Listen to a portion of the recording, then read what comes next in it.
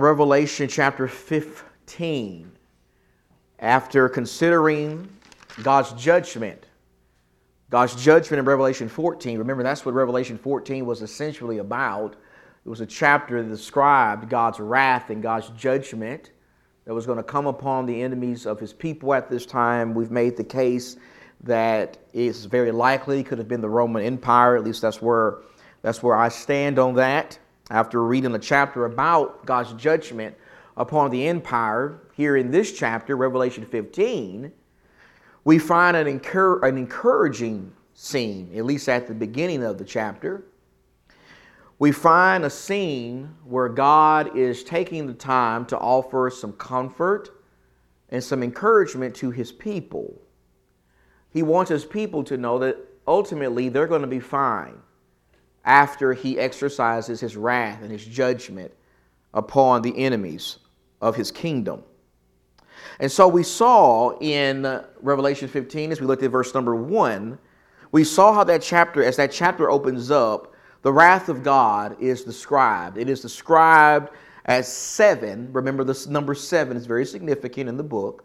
It's a number of completeness, a number of perfection.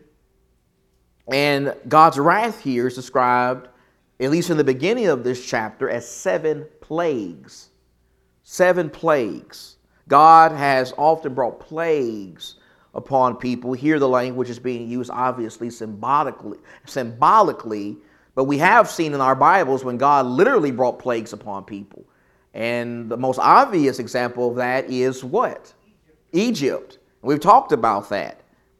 These 7 plagues here are called the last.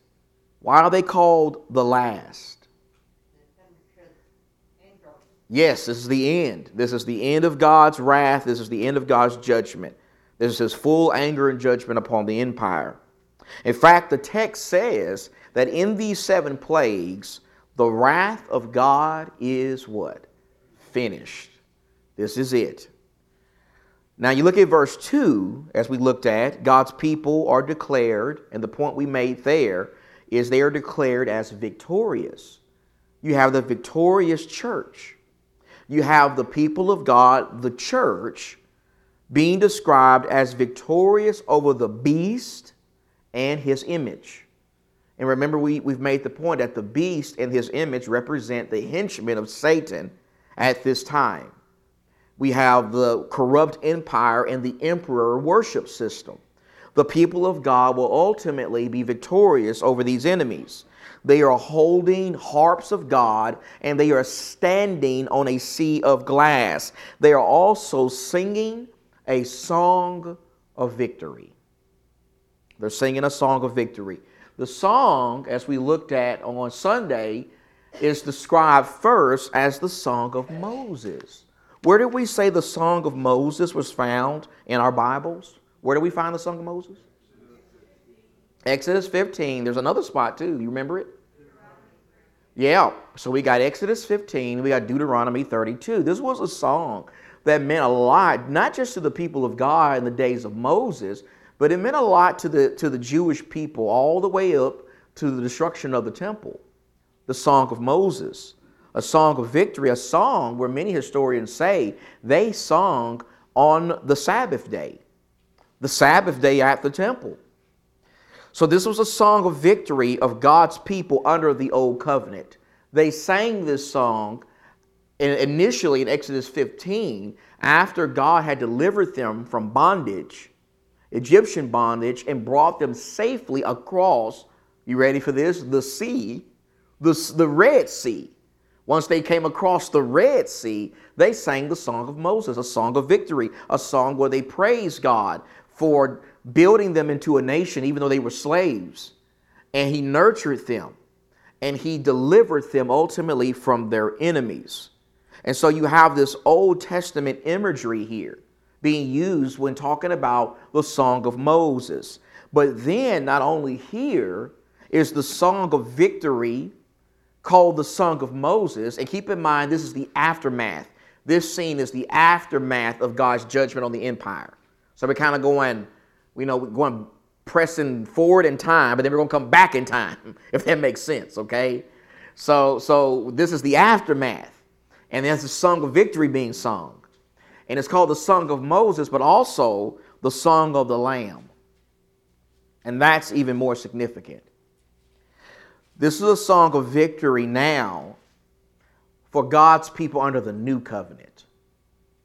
God has led his people to victory over their enemies now, but not just victory over an empire, but the main victory we get as Christians is the victory over what? It's a three-letter word. Sin, right. Satan is obviously tied to that, but ultimately we're talking about sin. And that's Paul's main point in much of his writings, especially in the book of Romans, of how sin there in Romans is described as a master, a slave master. And we're only able to be delivered from that bondage through the Lamb, through Jesus Christ. Jesus is the ultimate fulfillment of what Moses was under the old covenant.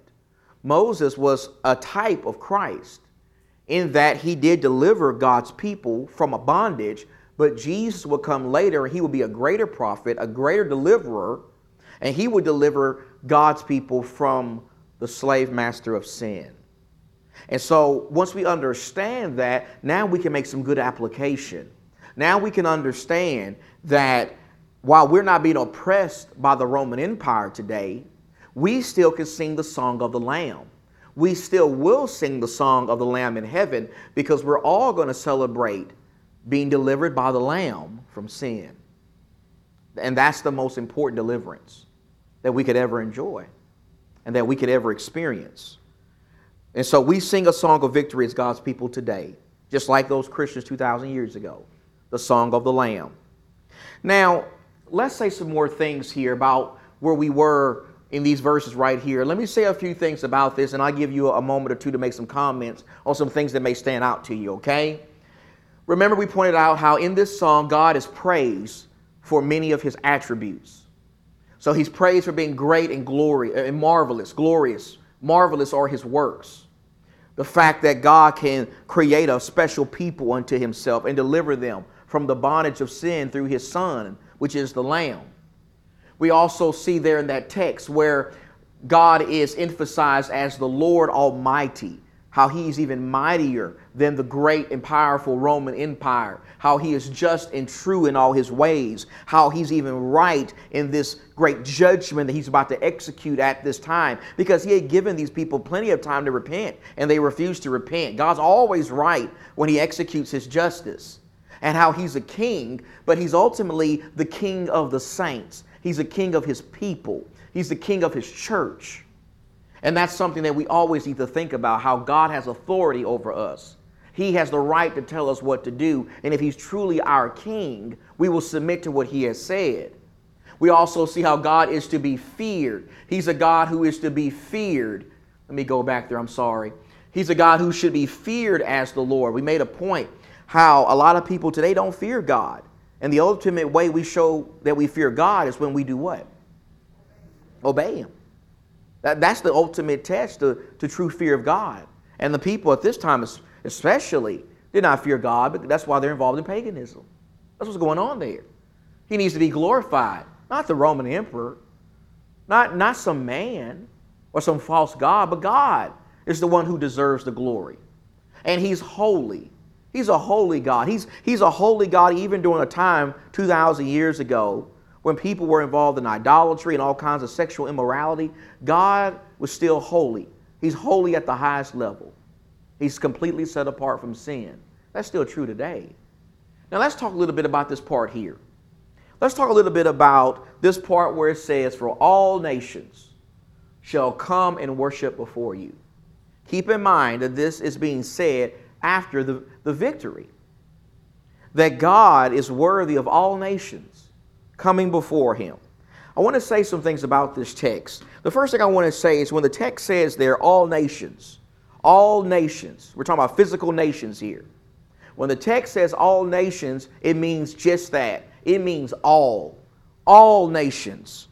It means Jews and it means Gentiles. We're all Gentiles.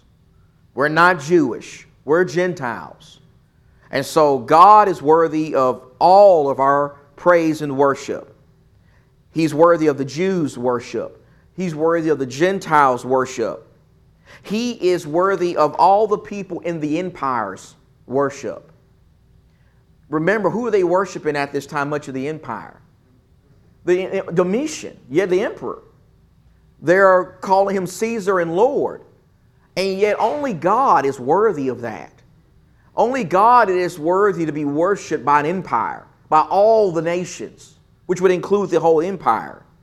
Now, there are a few things I think we need to highlight here about this part.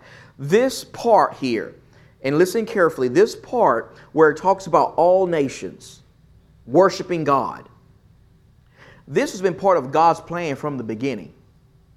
This has always been part of God's plan. This is not something that just popped up onto the scene later on. It has been God's will from the beginning that all people have a relationship with Him, that all people bow down and worship Him. And secondly, this is something that the Jews refuse to accept. You understand that, don't you? You understand that one of the main problems the Jews had was the fact they did not want to accept Gentiles also being part of God's family.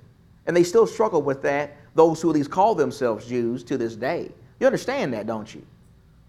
The Jews struggled with this.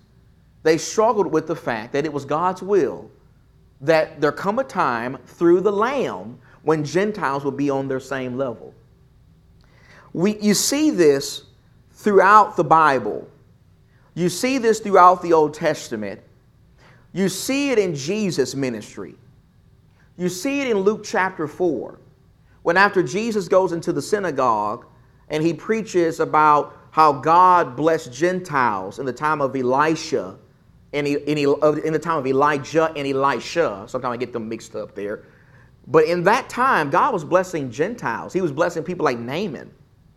He was blessing Gentile people who had diseases, had leprosy, and He wouldn't pour those blessings out on Jews.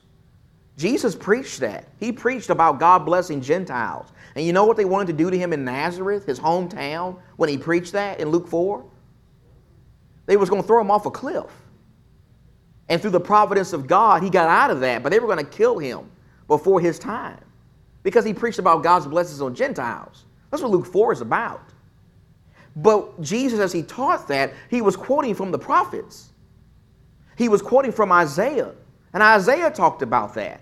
In fact, in Isaiah 2, Isaiah talked about a time when all the nations would come to the house or the mountain of God. This is all through the Old Testament. It's found in the book of Amos. It's found all over the place. The Apostle Paul, why do you think many of the Jews hated Paul? Because he had a special ministry to who?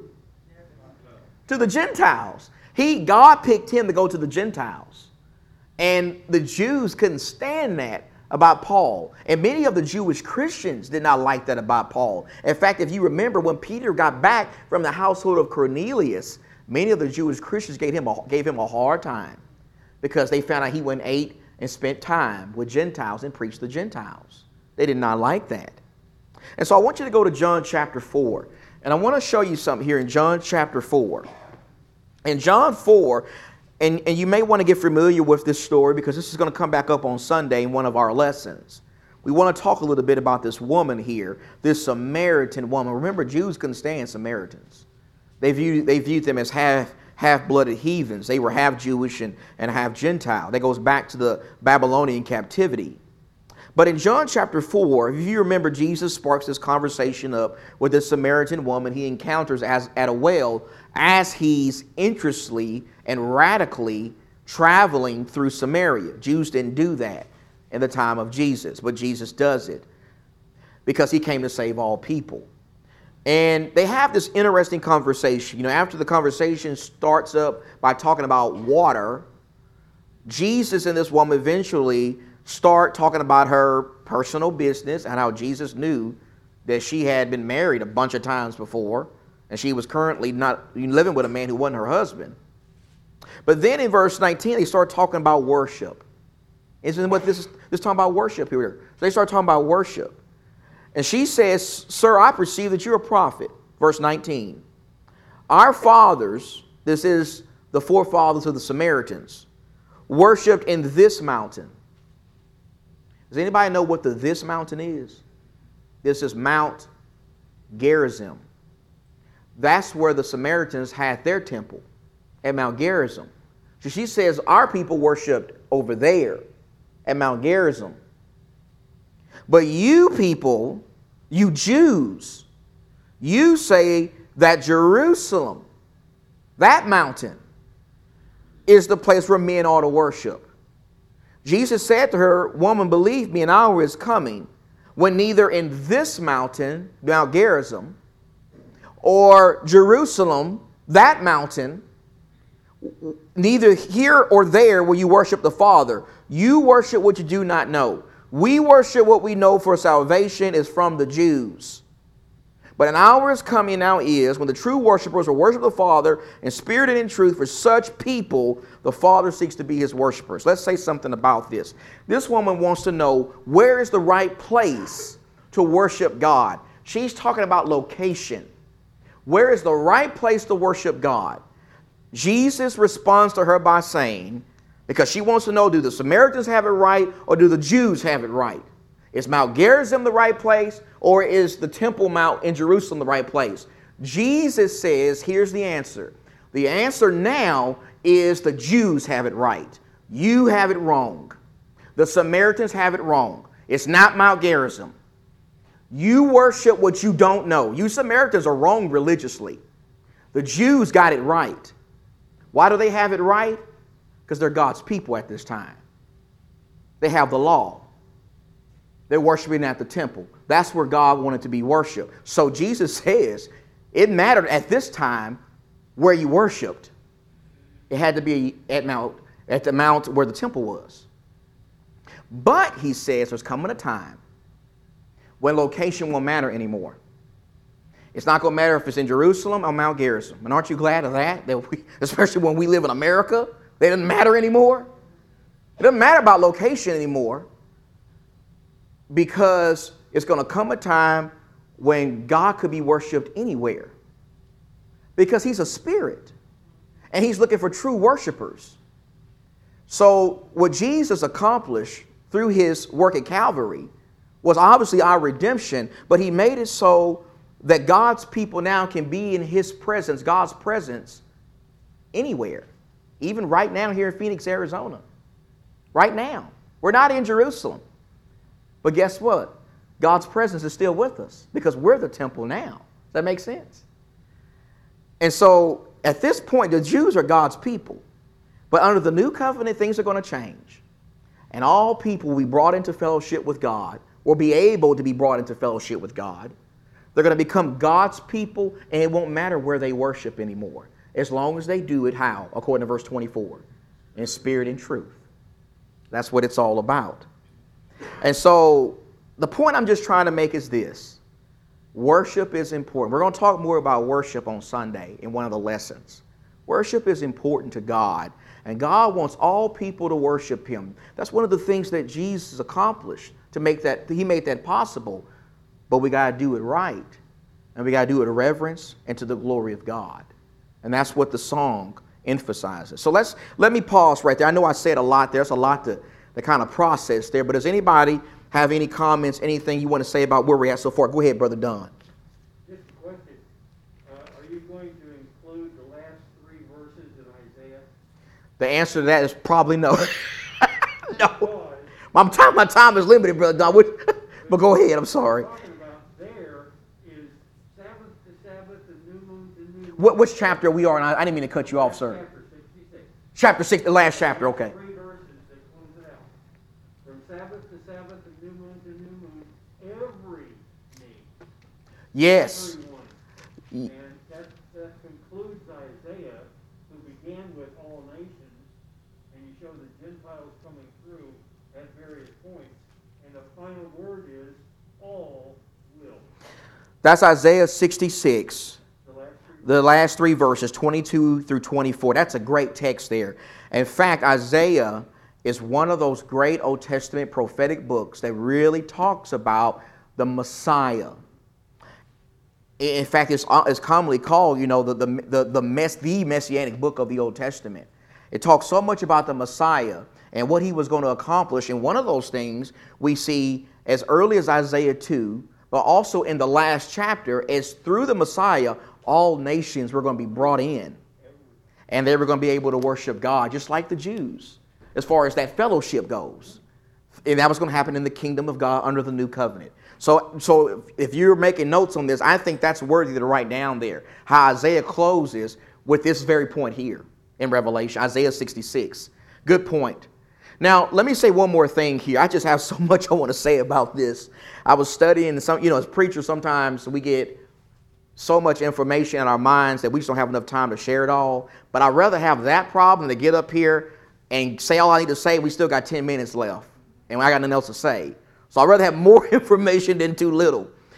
The judgments here. The judgments have been manifested.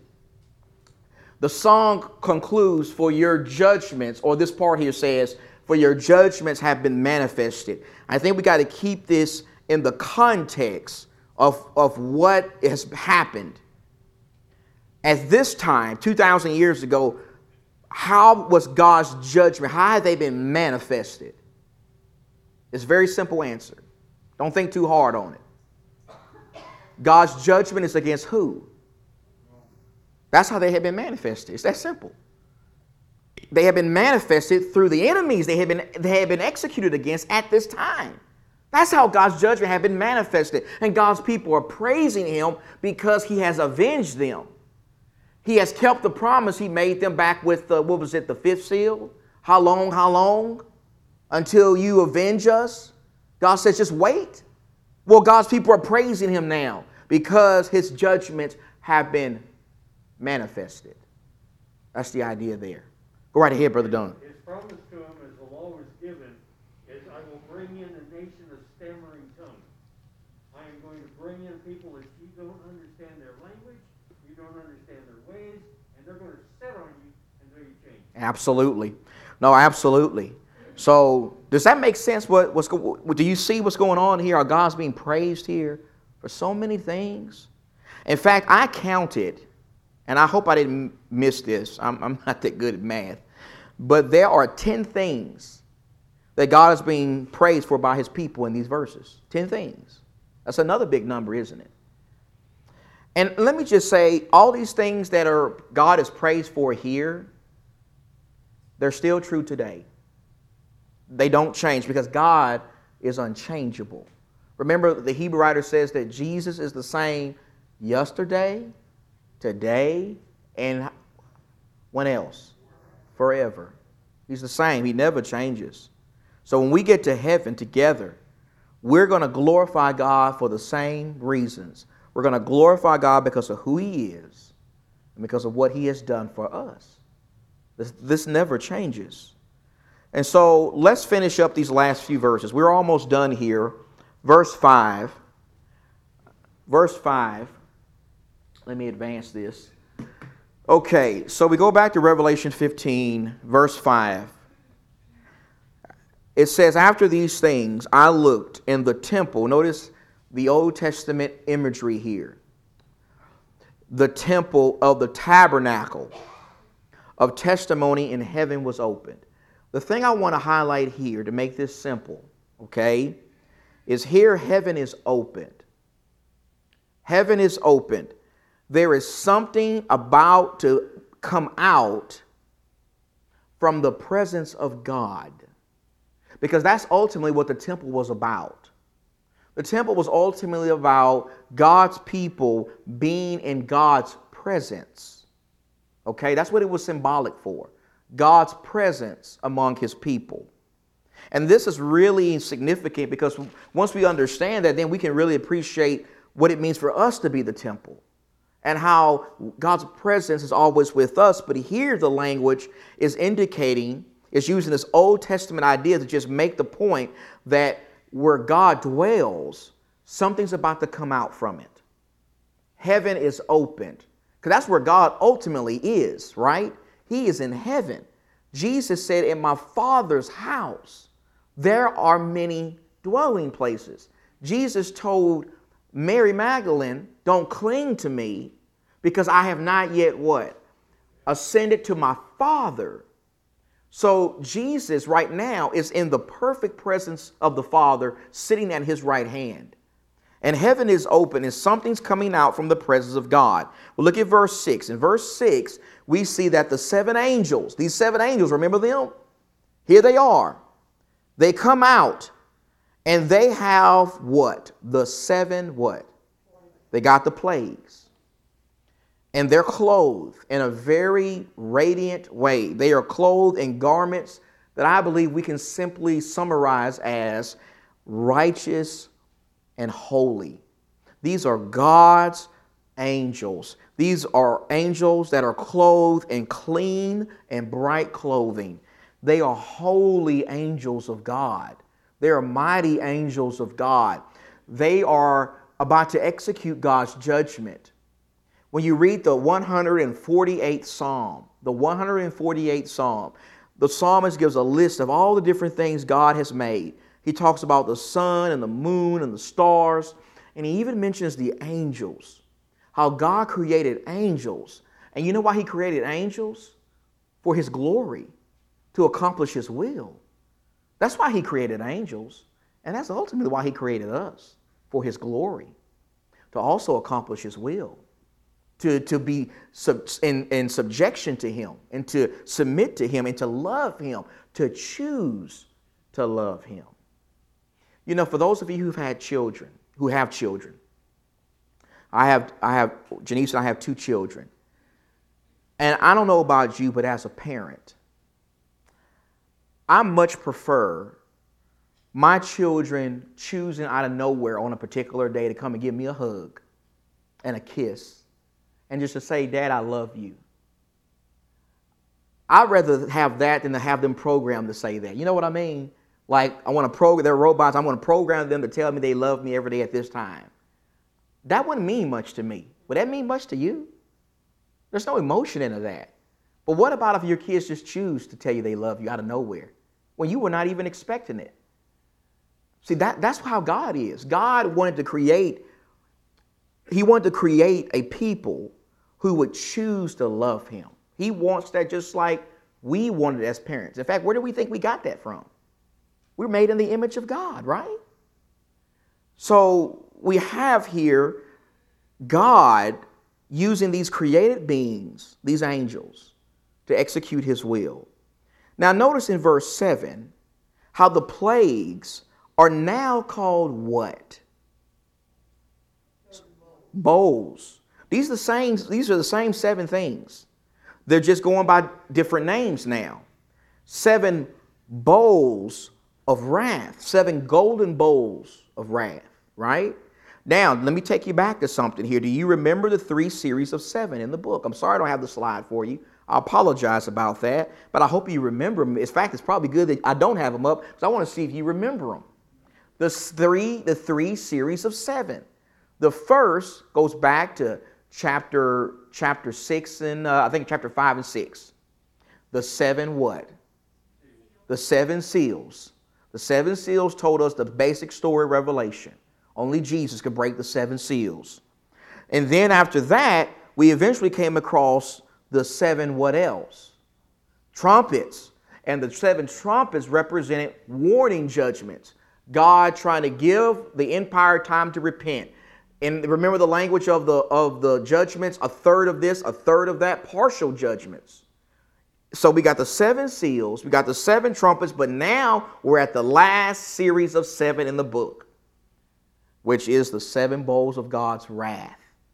This is God's complete and final judgment on this particular enemy. Okay? And think about the language, a bowl of wrath. This is being described as 7 bowls that are full of God's wrath in them. And God is about to pour out his wrath. Do you want to be on the receiving end of a bowl being dumped on you that contains God's wrath? I'm reminded of the Hebrew writer. The Hebrew writer said in Hebrews 10:31, it is a terrible thing to fall into the hands of who? The living God. You don't want to fall into the hands of the living God. That's what's happening to these people. They're falling into the hands of the living God, and God has given them time to repent. These angels are going to execute God's judgment. His final judgment is on the empire. He's going to do the same thing to them that he did to Babylon. God promised to take down Babylon, didn't he? He did that. In fact, God really did that in one night when you read the book of Daniel, Daniel chapter 5. There's other nations in the Old Testament where God promised to bring down. I really like in Ezekiel where God talks about Tyre. I don't know if you remember that, how he was going to bring down the people of Tyre. And they would never be rebuilt again. And God is very detailed on that. And there are other Gentile nations. But it wasn't just Gentile nations. The Jews even experienced God's wrath, did they not? They experienced it in part with the Babylonian captivity, Assyrian and Babylonian captivity. But they experienced it completely in 70 AD, when God wiped them out as a nation. When God used Rome, interestingly enough, to tear down the what? The main thing they needed to be a nation. The temple. Because the temple contained what? Records, the sacrifice, the things they needed for sacrifices. The records were important so they could have a priesthood. When God tore down the temple through Rome, you know what he was doing? He was doing away with them as a nation. They had lost their identity completely. Even when they came back from Babylon, they still were a nation. They still could have a priesthood and all that stuff. Can't have it now. God wiped them out for good. And any efforts that may be done in Israel today to rebuild the temple will fail. They will fail because God did away with them in 70 AD. I mean, Jesus was very clear about that. And that had to do ultimately with their rejection of Jesus. That's just a fact about it. So look at verse 7 again. Look at the last part of verse 7. There's an attribute of God that is emphasized at the end of verse 7. What is it? What do you see at the end of verse 7? An attribute of God that is emphasized. He lives forever and ever. He's eternal. He's Alpha and Omega, right? No beginning, no end. He's from everlasting to everlasting, as Moses said in Psalm 90 in verse 2. That's important because that's showing us, and especially these Christians, that he's not like Rome. He's not like the emperor. They would all end, but God reigns supreme forever, and he will always exist. He has always existed. He will always exist. That's very important. Christians ought to take comfort in the fact that they worship and serve an eternal God. He's not like the false gods, the idols. Now, last thing I want to say, then I give you the last couple of minutes. Verse 8. Verse 8, there the scripture says, after God talks about emptying out his wrath, the temple was filled. And again, think about this Old Testament imagery here. The temple was filled with smoke. And the smoke is the idea of God's presence there. Smoke from the glory of God. God's glory fills up the room. God's glory fills up the room. The glory of God and his power. And no one was able to enter the temple. No one can come into God's presence and experience God's glory here until what? The plagues are finished. So when I read that, this is what I take from that. You got the glory and power of God filling up the temple. This is showing us that God is about to work. He's about to act. His patience is up. His judgment is about to be unleashed upon these people, and there's nothing that can stop it at this point. There's nothing that can stop it. There's nothing that can prevent God's judgment. God is about to dump it out completely. Time is up. And so as we summarize this, we can say it this way. In this chapter, we find God about to unleash in detail his judgment upon the enemies of his people. We see a vision of God's people standing in victory, and the 7 bowls of wrath about to be poured out on the Roman Empire.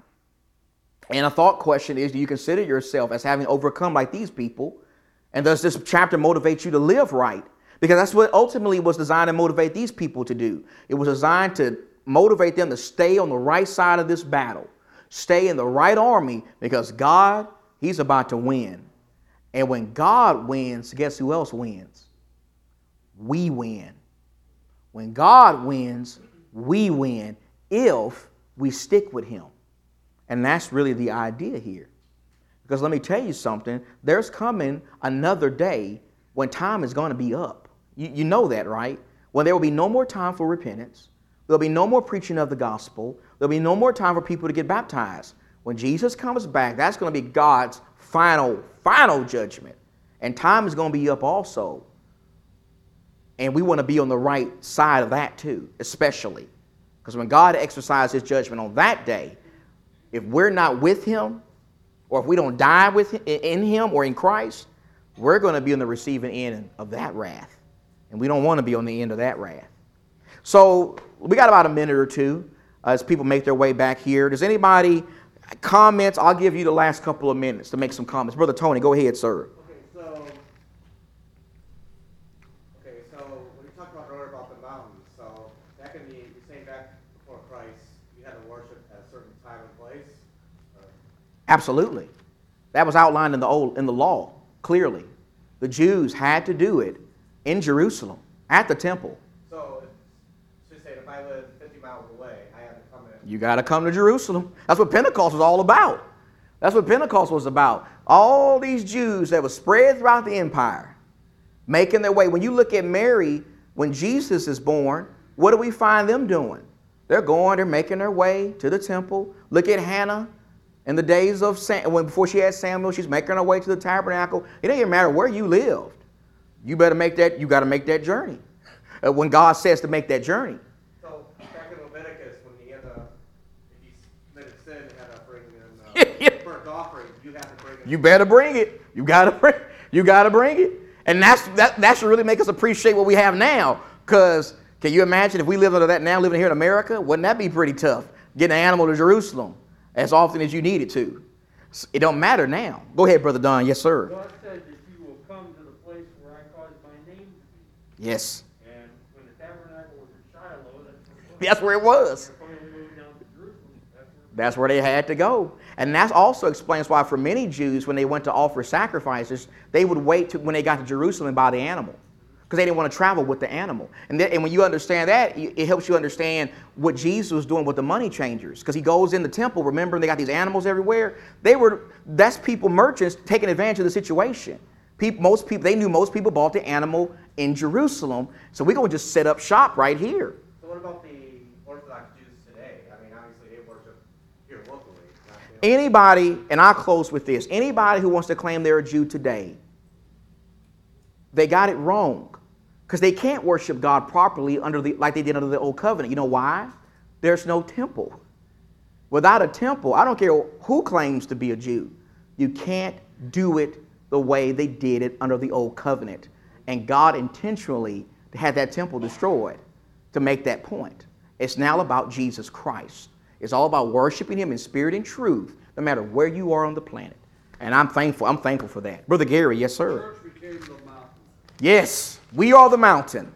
Isaiah chapter 2. We are the mountain. And all nations come to the mountain. That's right. Very good, everybody. Oh, that's Brother Kevin, real quick. Then we got to close. Go right ahead, sir.